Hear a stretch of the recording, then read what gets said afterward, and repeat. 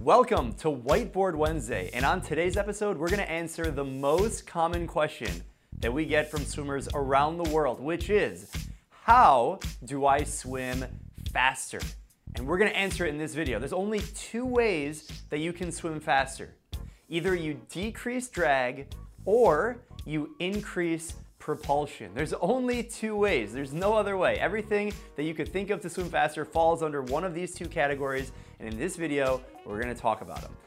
Let's start with decreasing drag. What is drag? Drag is the resistance that your body feels in the water. Remember, water is 800 times more dense than air, so you really feel all of that resistance. So actually, the easiest way to swim faster is to decrease the thing that's slowing you down, which is drag. So how can you do that? How do we actually execute on this? Decreasing drag comes down to body position, and your body position is the way that your body sits, places, floats, if you will, in the water, and that's controlled by only two things. It's controlled by your head position, the way your head is positioned as you float on your front or on your back, any of the strokes, your head position, which ties into your hip position. So where is your butt? Where are your legs? Are they sinking or are they high in the water? And in fact, you can actually control your body position mostly with what you do with your head. So if you look at our diagram right here, you see our swimmer, most of his head is actually out of the water, and as a result, the legs are sinking. So his legs, call this guy Bob, Bob's legs are sinking really deep in the water. How can we fix that? By dropping the head so that the eyes are looking at the bottom of the pool. Only about 10 to 20% of the cap, the top of the head, should be out of the water. So let's redraw it and see what happens. So we're gonna redraw the head, where only about 20% is above the water. And what's gonna happen is the legs are gonna start to lift. So the legs are gonna go up because the eyes are looking down, and because the eyes are looking down, you're automatically going to change the hip position, and as a result, you're going to have less drag because this distance and the space that you occupy in the water is going to decrease. You go from 1 meter down to half a meter, and these are just example numbers, but you can see by dropping your head position and lifting up your hips, raising your hips in the water, you can decrease all of this drag, but your legs are just dragging in the water.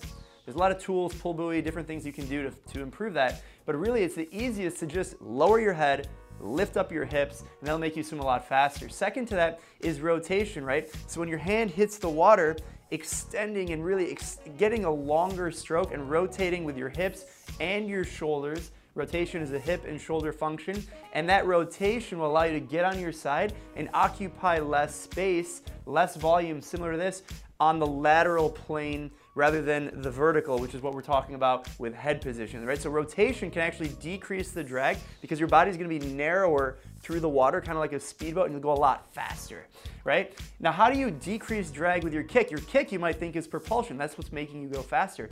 But in fact, if you look at our diagram down here, the kick can actually be too big, and your feet will actually increase your drag more than the propulsion. It's a balance, increase drag, decrease propulsion, right?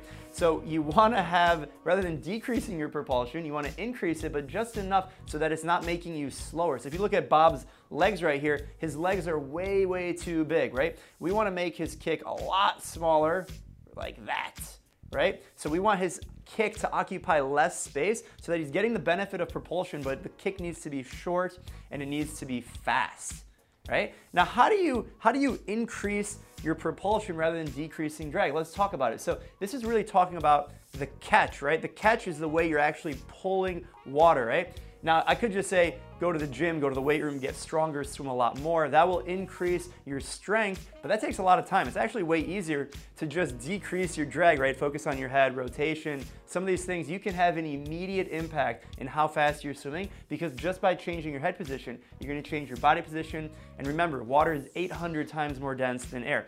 But you want to increase propulsion, I understand. Let's talk about it. So the catch starts with the entry, okay? And let's go back to Bob. Let's look at his hand entry in this diagram.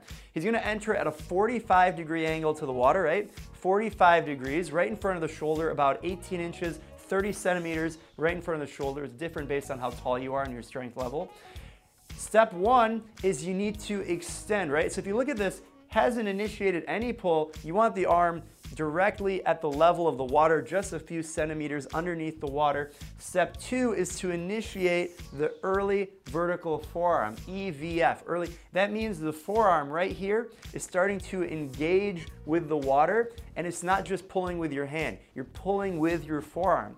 Step 3 is to continue that early vertical forearm and continue pulling water behind you. If you have a flat arm pull, you're actually pushing the water down. You want to pull the water behind you. Every step of the pull, step 1, you start with the fingertips, you initiate the early vertical forearm, and then you're going to continue pulling yourself forward, pushing the water behind you, and that continues all the way through. You want to maintain that forearm vertical as long as possible, and even at the finish of the stroke, when your forearm is starting to go back up towards the sky, you want to maintain your hand to continue pulling yourself forward and pushing the water behind you. So those are the steps of how you do the catch, and that's the pretty much primary way of how you can increase propulsion. It's really talking about, obviously your kick, you can kick faster, harder, make that more efficient, point your toes, all that good stuff, but that's increasing propulsion.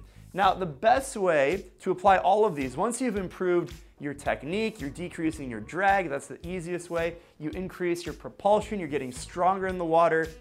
At the end of the day, if you want to swim faster, you have to train fast, right? It sounds easy, right? Easier said than done. But there's a common quote, if you want to swim faster, you have to train faster. You can't just expect to have perfect technique and get stronger and then you're going to swim faster. If you want to swim faster, you have to train faster. How do you train faster? It's a simple process. Add rest to whatever that you're doing. Give yourself more rest so that you can have shorter reps so that you swim faster with good technique. And actually, you know what?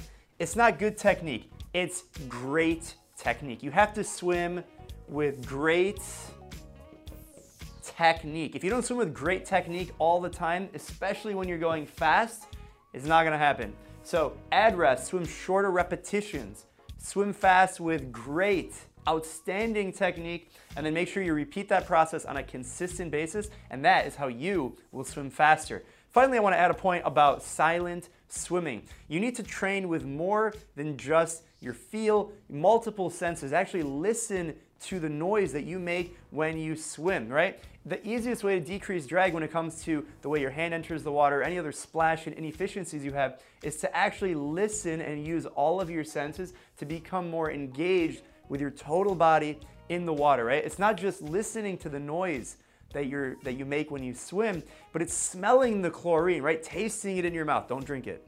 Don't drink it.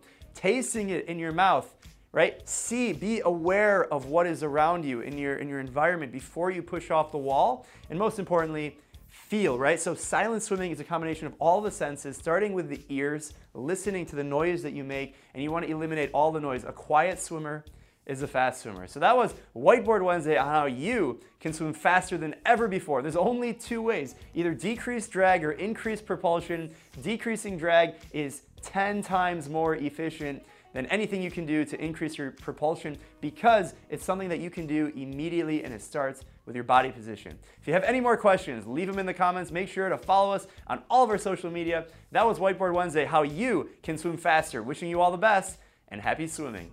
Bye.